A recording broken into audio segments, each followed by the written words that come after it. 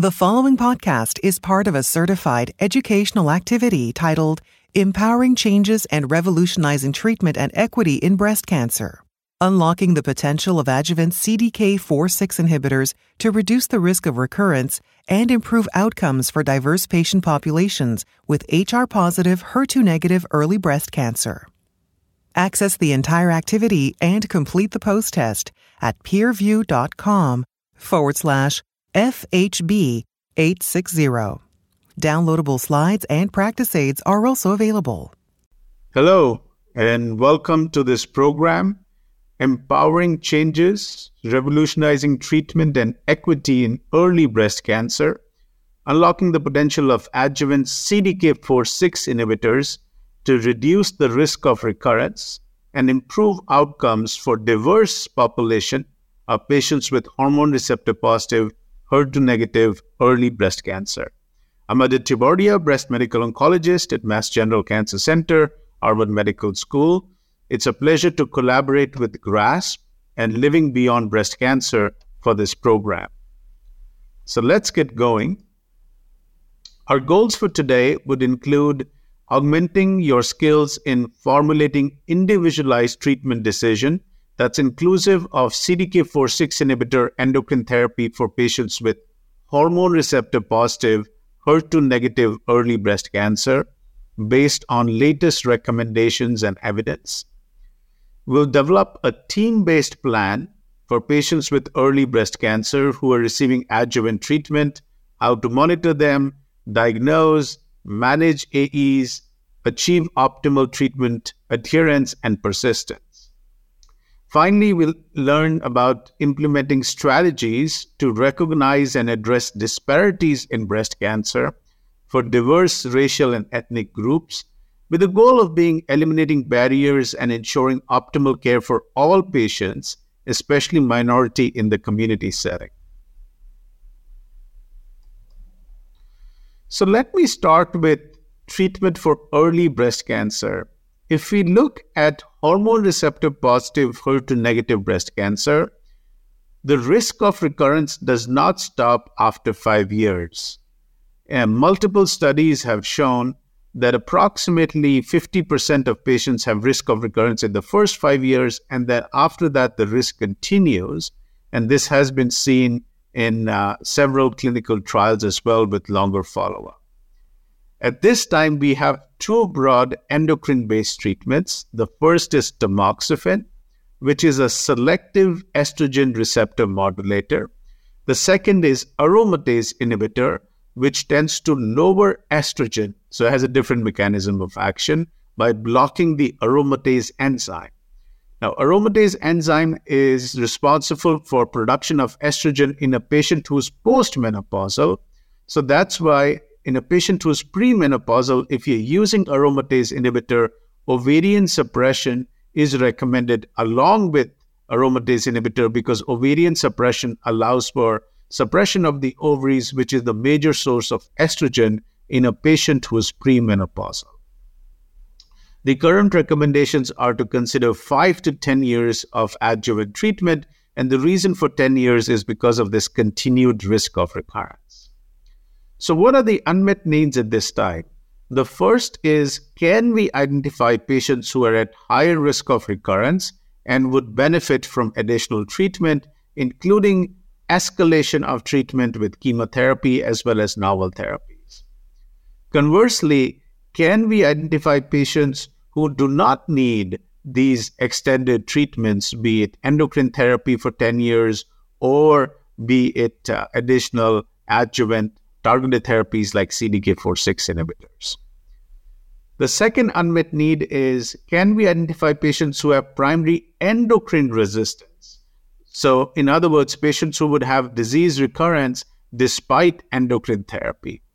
And then the third is, what are the determinants of late recurrence? From a biology perspective, what causes dormancy? How can cancer cells remain dormant for years and then later on result in late recurrence? So better mechanistic understanding of dormancy could open doors for additional treatments.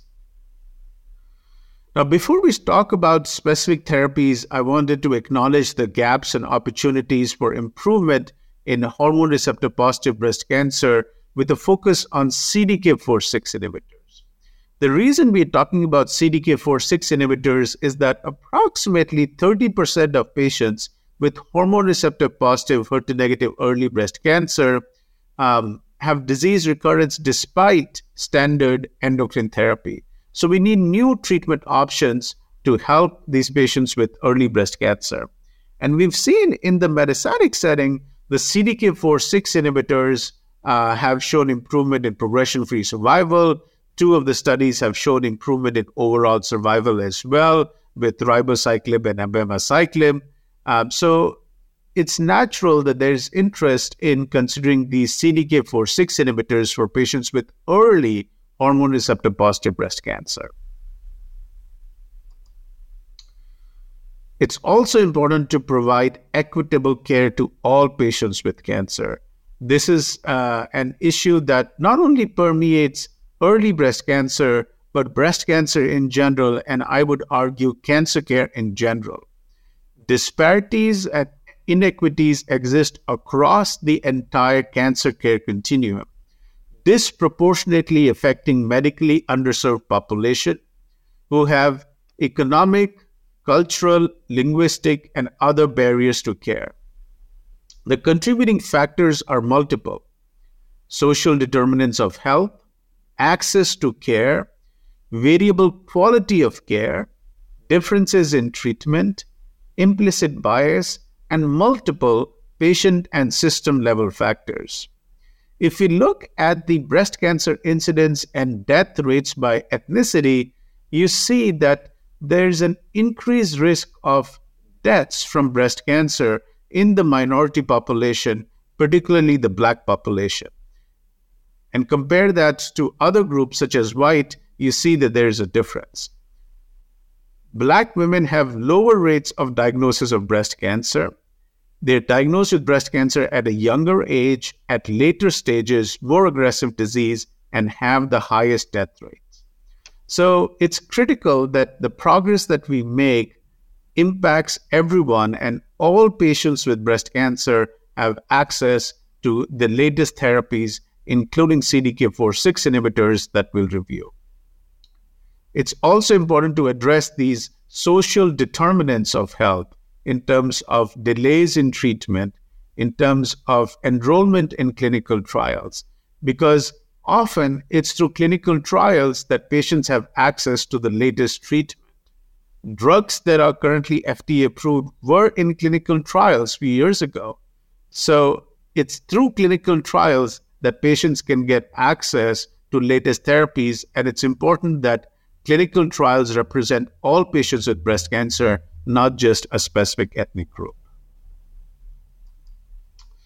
Okay, so now I'll talk about the evidence related to CDK4/6 inhibitors in ER-positive early breast cancer. We'll start with the MONARCH-E study. I'll then talk about the NATLEAD trial. I'll compare ribociclib with abemaciclib in terms of characteristics and how do we put it in clinical practice. And we'll also have a couple of cases reviewing these drugs. So let me first start with the MONARCH-E study. MONARCH-E study was a study for patients with high-risk, ER-positive, HER2-negative breast cancer. How was high-risk defined? High-risk was defined based on clinical pathological features.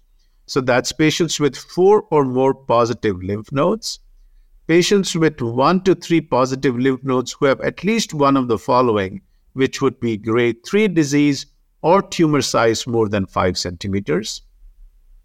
There was also a subgroup, cohort 2, which was a small subgroup, about 10% of patients. And the idea here was to identify patients who were high risk based on biological features. So patients with 1 to 3 positive nodes who did not have grade 3 tumors or tumor size more than 5 centimeters. So who did not meet cohort 1 criteria. If they had tumors with Ki-67 more than 20%, they were included. So let me go over the clinical criteria again, because this is important. This is how the drug should be used and is consistent with the FDA label. Patients with lymph node positive early breast cancer who have 4 or more positive lymph nodes. That's high risk enough, and those patients were included. If you have 1 to 3 positive lymph nodes, you need one additional criteria, and that could be either grade 3 disease, or tumor size more than 5 centimeter, or Ki67 more than 20%. If one of these criteria are met, the patient was considered eligible for the clinical trial. Patient received endocrine therapy plus abemaciclib, 150 milligrams twice a day versus endocrine therapy as per physician's choice, stratified by menopausal status, region, and prior chemo. The primary endpoint was invasive disease-free survival. The team also looked at overall survival after patients had disease recurrence, and this was based on the clinical trial with extended follow-up. So how about the results? Here are the IDFS results in the intention to treat population. You can see over time there was a sustained IDFS benefit. When the results were initially presented, there was some concern that yes, you're seeing separation of the curves, but they might merge again, similar to what was seen in another trial with palbociclib, the Penelope trial. But here we see with extended follow-up as presented at ESMO 2023, the benefit with abemaciclib is maintained, and it looks like some of the patients are cured of the disease based on the doublet combination. If we look at the invasive disease-free survival, at 5 years, it was 83% in patients who received endocrine plus abemaciclib versus 76% with endocrine therapy alone. This corresponded to a hazard ratio of 0.68. So that's 32% risk reduction in developing IDFS. And the Kaplan-Meier curves continue to separate in favor of abemaciclib. So the results are clinically meaningful and has led to the usage and adoption of abemaciclib in this setting. How about subgroups? In general, when we see results that are that significant, we would expect that all the subgroups derive benefit, and that is exactly what was seen. Let's look at the specific subgroups. I'll start with age first. Both in patients who were more than 65 years of age or less than 65, there was benefit with abemaciclib. The number of patients who were more than 65 was small, so that's why the confidence intervals are wide. At ASCO 2023, we saw subgroup results related to this age, including adverse events, and essentially the benefit was seen in the subgroup. The patients were able to tolerate abemaciclib, but needed more dose reductions. The second is menopausal status.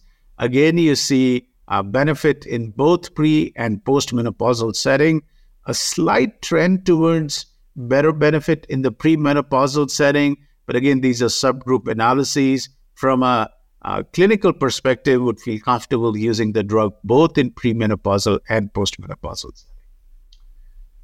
Next, patients who received neoadjuvant chemotherapy, which was a big group in this clinical trial, versus patients who had adjuvant chemotherapy. Again, the benefit was seen in both the subgroups.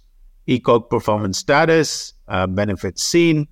Now let's look at clinical pathological features. If we look at tumor size, there was a subgroup of patients who had tumors less than 2 centimeters. The reason they were included in the trial is because they had other features like lymph nodes that were 4 or more in number, or patients who had other features like grade 3 or Ki67 more than 20%.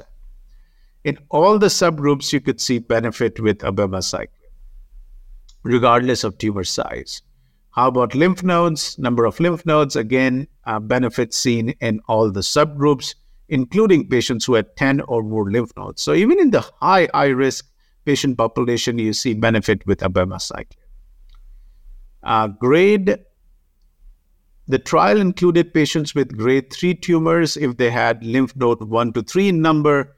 And you do see that patients with grade 3 tumors had benefit with abemaciclib, grade 2 as well. With grade 1, the confidence interval crossed 1. It could be because of small numbers. There were 209 patients in the abema arm and 216 in the endocrine therapy arm. So it was a smaller subset as compared to the other subgroups.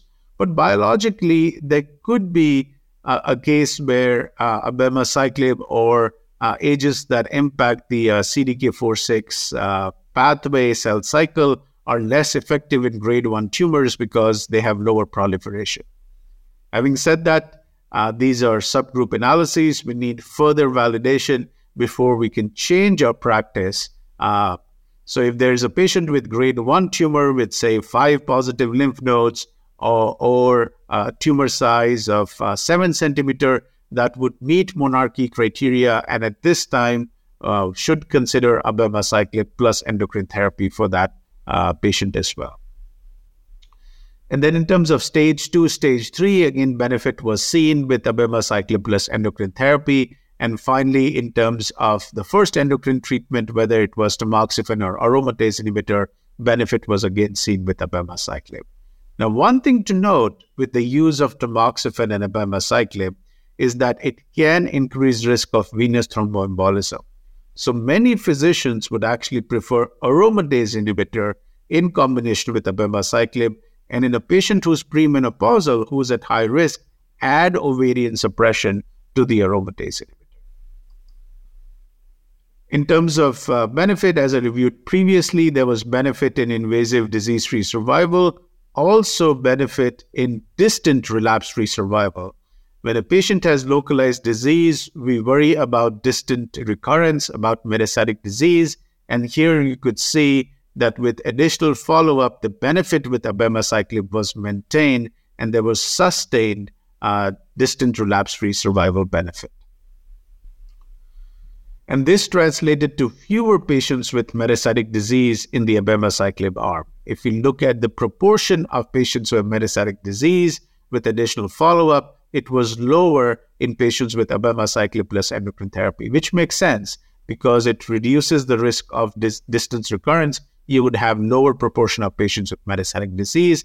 And this showed a trend towards improvement in overall survival because you had lower patients with metastatic disease in the abemaciclib arm. We still need additional follow-up in terms of overall survival.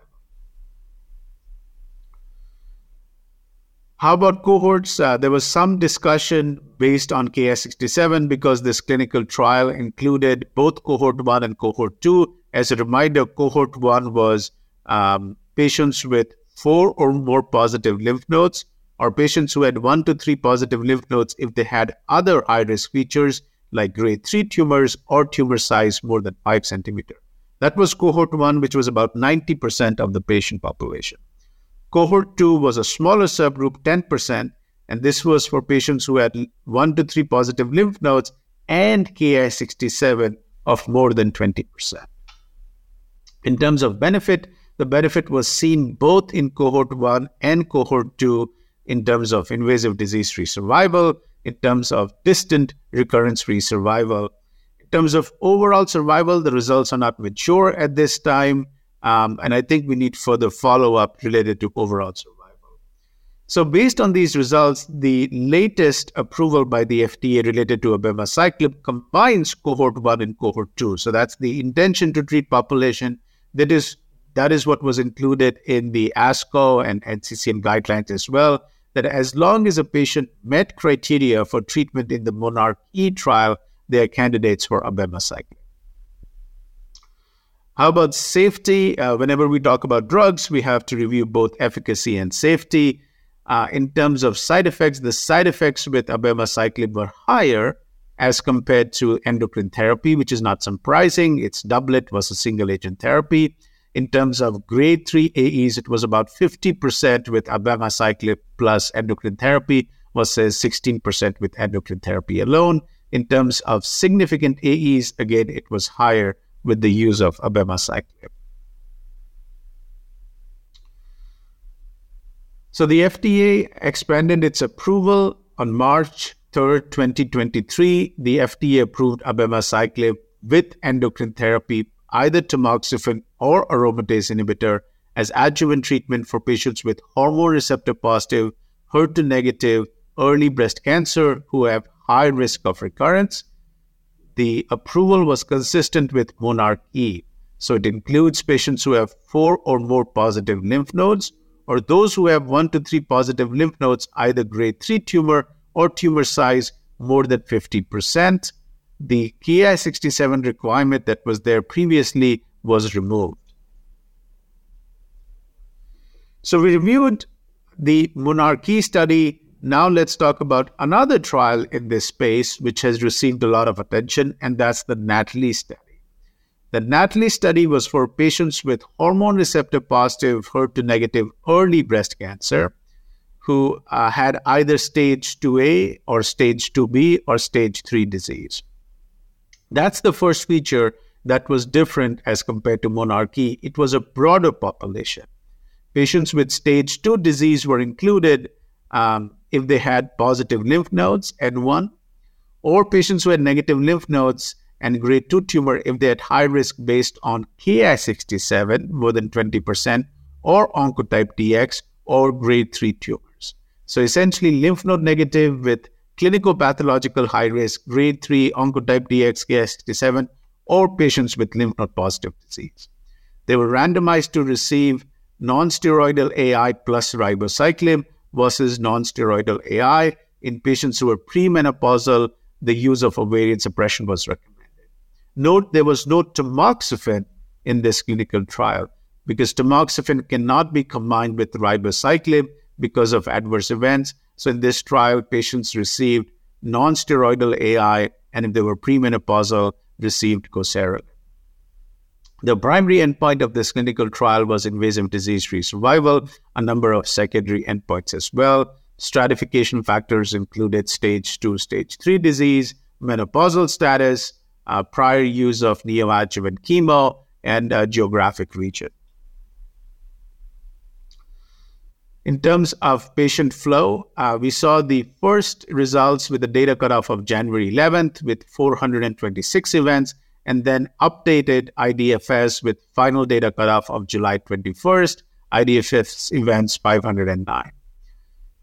Essentially, patients who received ribociclib plus NSAI, you see over time, the proportion of patients completing ribociclib increased. So when the first interim efficacy analyses were presented, about 20% of patients had completed 3 years, but this increased to 42% when the final IDFS analyses were completed.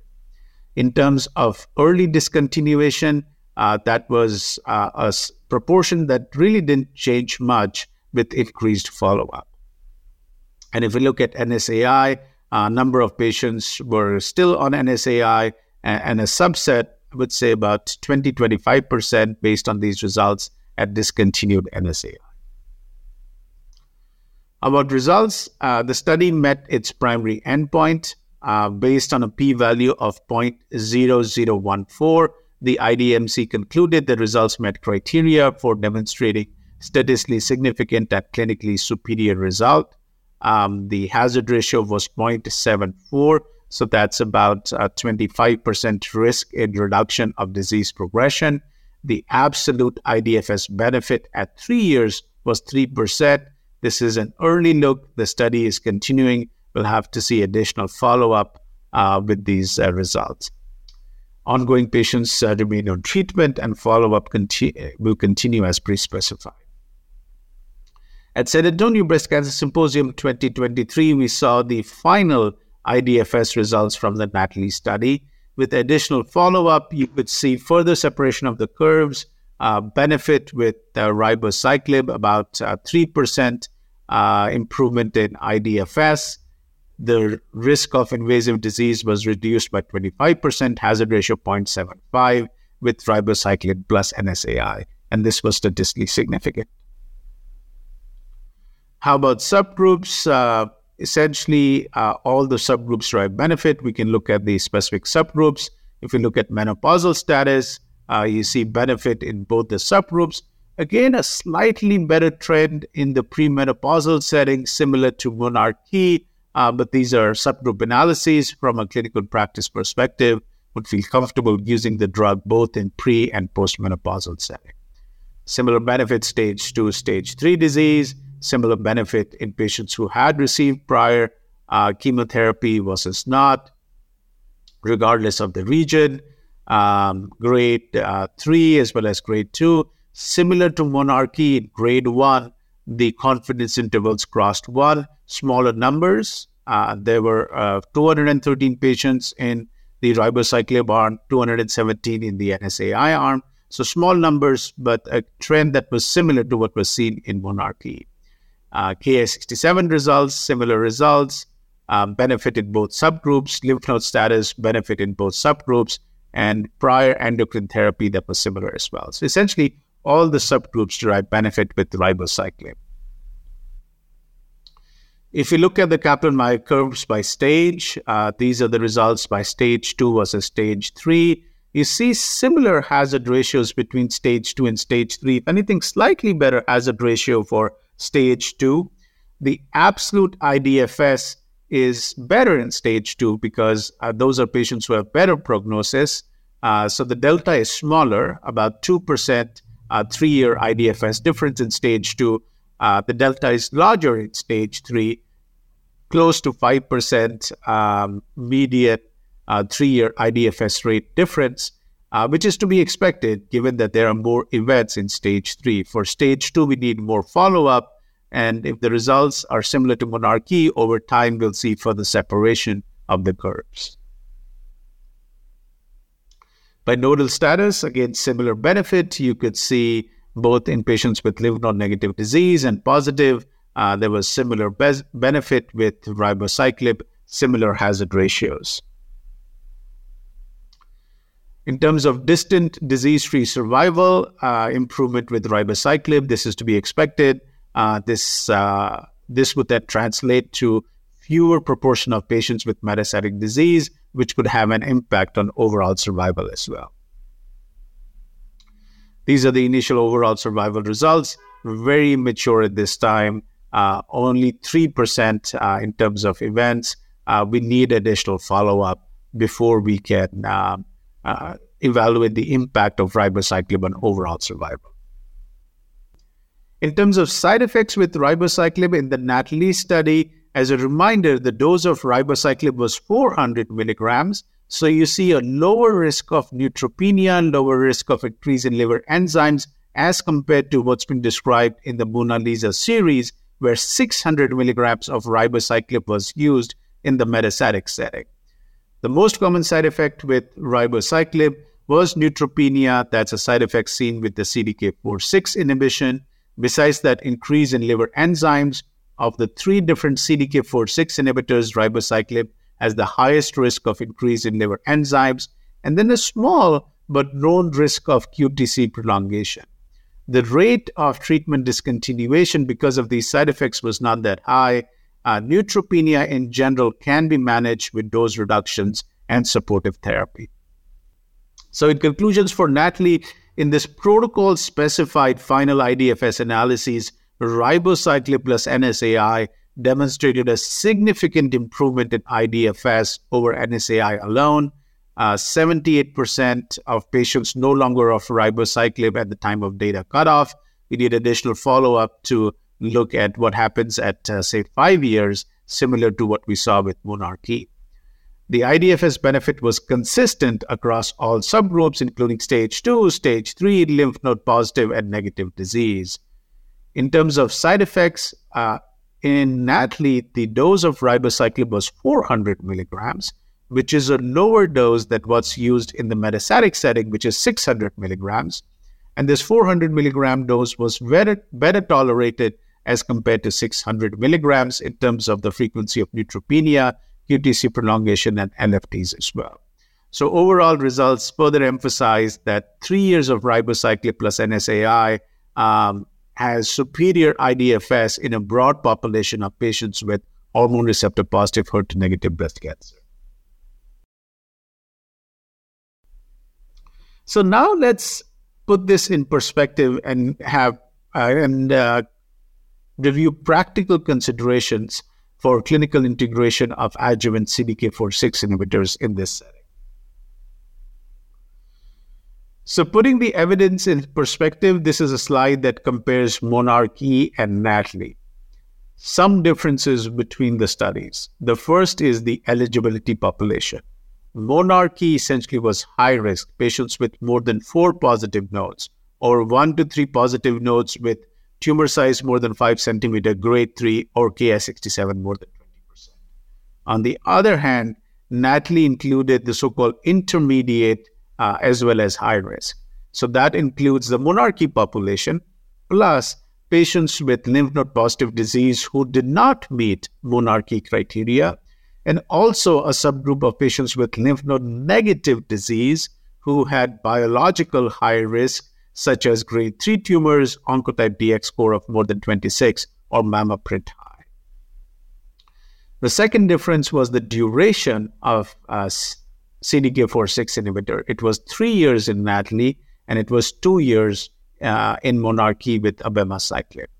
And the third difference is the endocrine therapy. Tamoxifen was allowed in monarchy. It was not allowed in NATALEE. In NATALEE, patients received anastrozole or letrozole. So how do the efficacy and safety profile compare?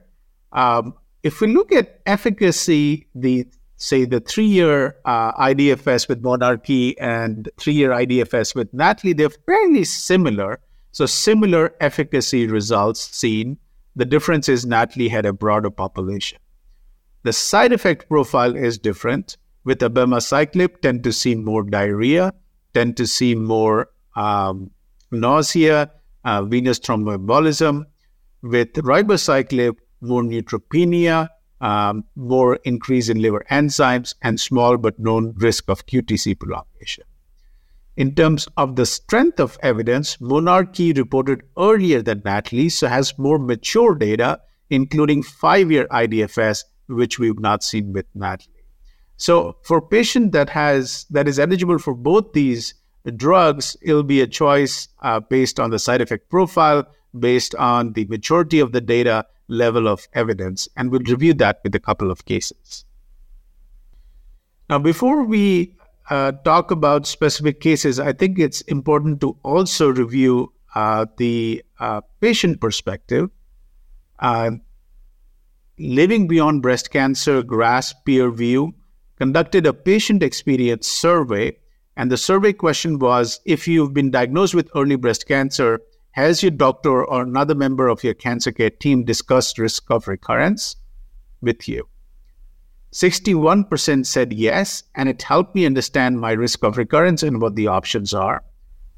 About 1/4 of patients said yes, but I really didn't understand what the risk of recurrence means and what the options are for reducing my risk. And 15% says do not remember. There was another survey, the Discrete Choice Survey, which surveyed about 400 US-based women, median age 53 years of age, included a diverse population, white, black, other races, patients with stage 2 as well as stage 3 disease. And it was a qualitative interview of patients, and patients were asked about their preferences in the adjuvant setting.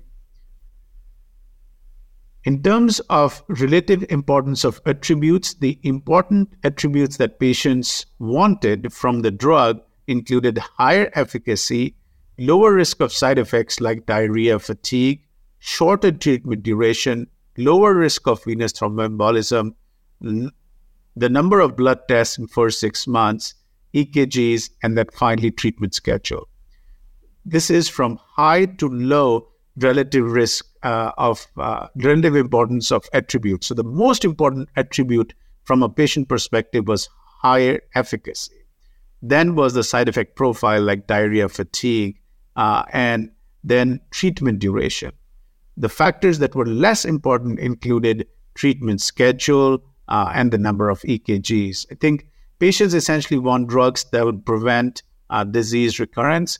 If it means some additional tests, including EKGs, patients are open to that if it would reduce the risk of recurrence. These are the findings based on the survey. So the takeaway message is that patients with hormone receptor positive early breast cancer have a strong preference for treatment profiles that maximize efficacy while minimizing symptomatic side effects. So over the next 10 minutes or so, let's review a couple of cases. I'll start with a patient with hormone receptor positive HER2 negative early breast cancer. This is a 53-year-old postmenopausal Black female.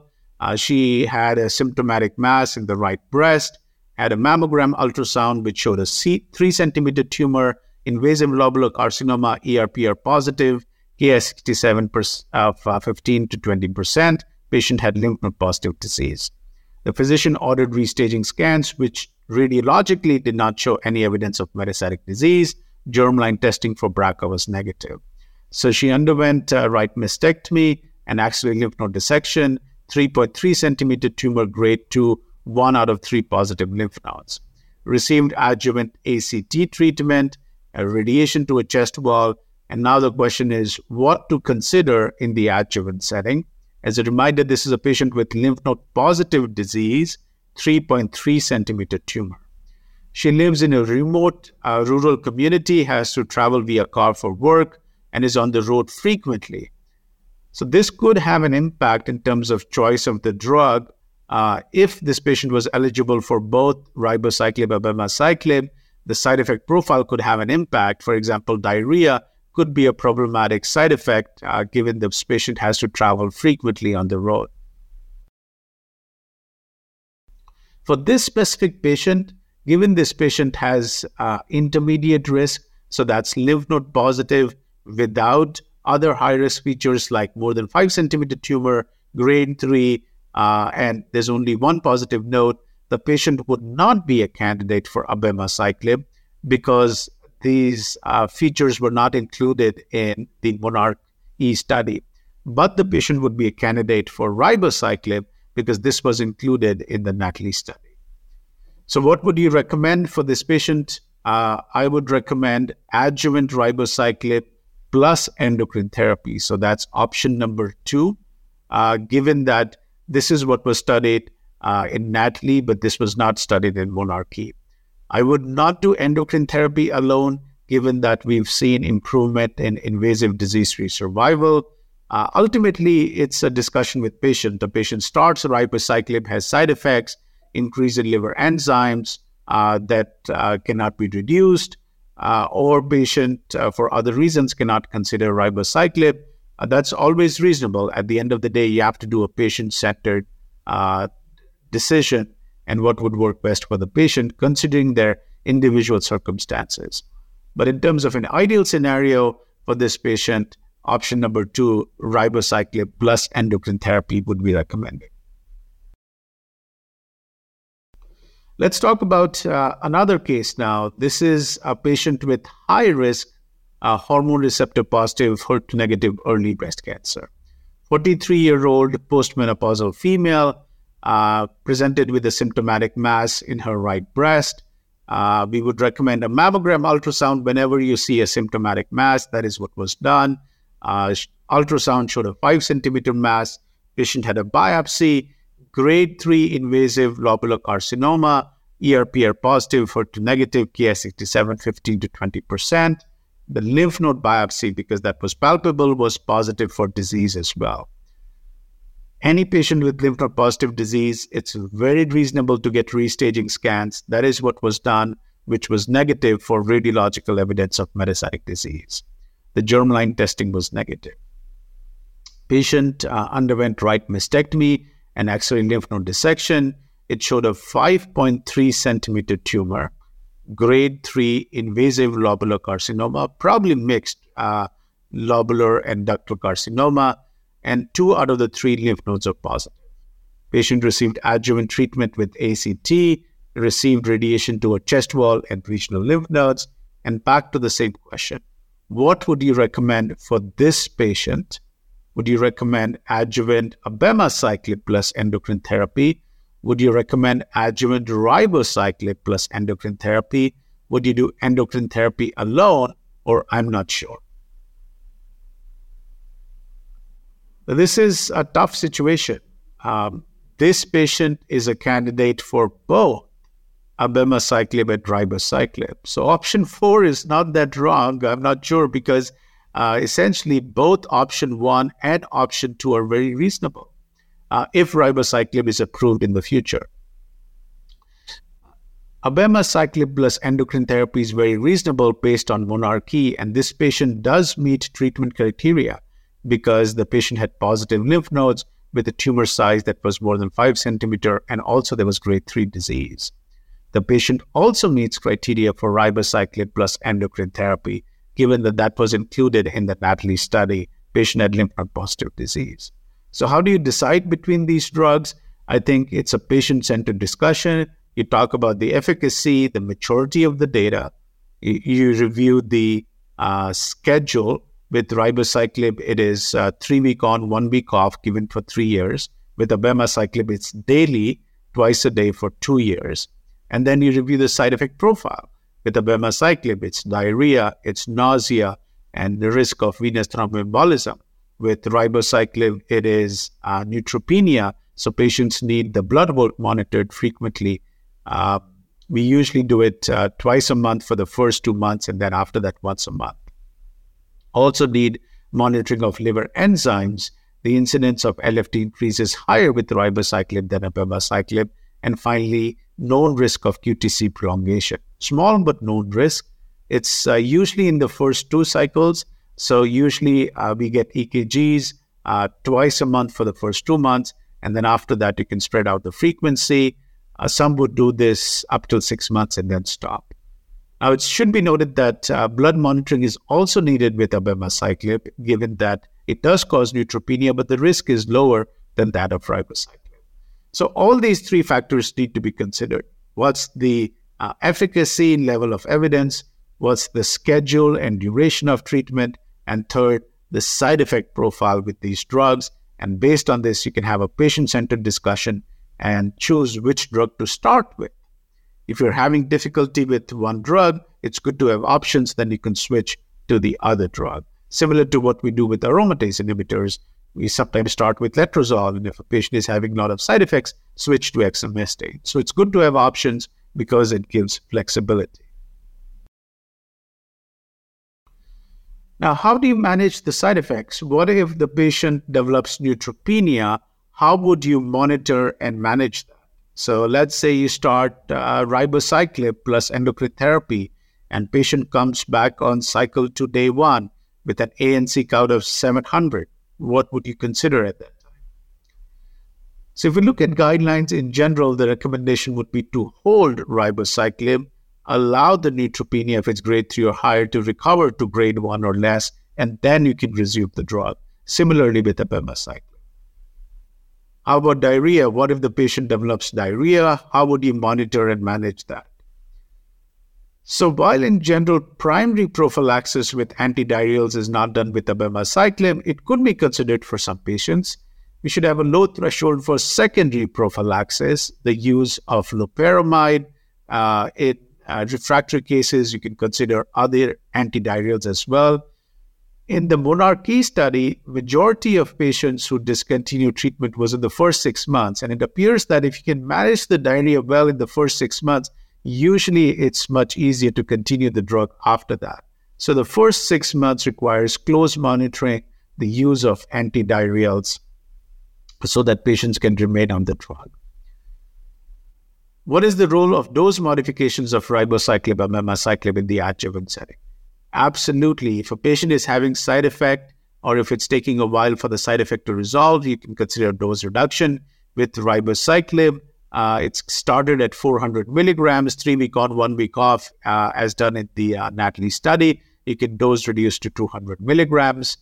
With abemaciclib, it's 150 milligrams twice a day. You can dose reduce to 100 milligrams twice a day. So there is an option for dose reduction with these agents. How can we facilitate adherence and help patients? I think that is a key. If a patient will not be on a drug, they cannot derive benefit from the drug. So you can only derive benefit from a drug that you take, and that's why adherence becomes very important, which is challenging in the adjuvant setting. To be on a drug for 3 years, to be on endocrine therapy for 5 years or longer can have an impact, and we see that over time the compliance does decrease. And this has an impact on quality of life as well. If a patient is on therapy for a long period of time, they can have side effects with endocrine therapy, osteoporosis, with tamoxifen risk of uterine cancer, thromboembolism. So it's important, and with ovarian suppression, bone loss, menopausal symptoms. So it's important that we pay attention to optimizing quality of life as well. One approach to improving adherence for patients who are on CDK4/6 inhibitors is the simple approach, SIMPLE. So what is S? S is to simplify regimen characteristics. So that's adjusting the timing, frequency, dosage to match the patient's activities of daily living, so they are more likely to remain on the drug. I is impart knowledge, education in terms of what are the side effects, how to manage the side effects, dose reductions if needed, provide written distribution as well as pamphlets. M is modify patient's belief. You have to understand the patient, their perceived susceptibility, severity, benefit, what are the barriers. So essentially understanding the patient's belief and modifying your treatment regimen so that it matches patient's belief would be helpful in ensuring that patient can remain on the drug. P is patient and family communication. It's critical. Once you prescribe the drug, the communication does not stop there. It needs to be continued communication. If a patient is having side effect, what needs to be done? And if there is continued communication, there will be higher adherence. L is leave the bias. We need to reduce our implicit bias. We reviewed this earlier as well in terms of reducing disparities. We have to tailor the education to patients' level of understanding. The same education cannot be provided to all patients. You have to understand where the patient is coming from, and the education needs to be tailored to their level of understanding based on their beliefs as well as background. And then finally, evaluate adherence. There are tools that can monitor self-reports. There are pill counting bottles. Strategies that can evaluate adherence would only help improve compliance. So, hope this was helpful. We reviewed adjuvant CDK4/6 inhibitors. We reviewed abemaciclib. We reviewed ribociclib. We reviewed the differences between NATALEE and monarchE. We reviewed the side effect profile and how to select if a patient is a candidate for both these drugs. And finally, we reviewed the simple approach for improving adherence. Thank you so much for joining today. Feel free to reach out if there are any questions. Thank you. This activity is certified by PVI, Peer-View Institute for Medical Education. This activity is developed with our educational partners, Living Beyond Breast Cancer and GRASP. Remember to download the slides and practice aids. Thank you for listening. Download materials and complete the post-test for instant credit at peerview.com/FHB860. This activity is supported by an educational grant from Novartis Pharmaceuticals Corporation.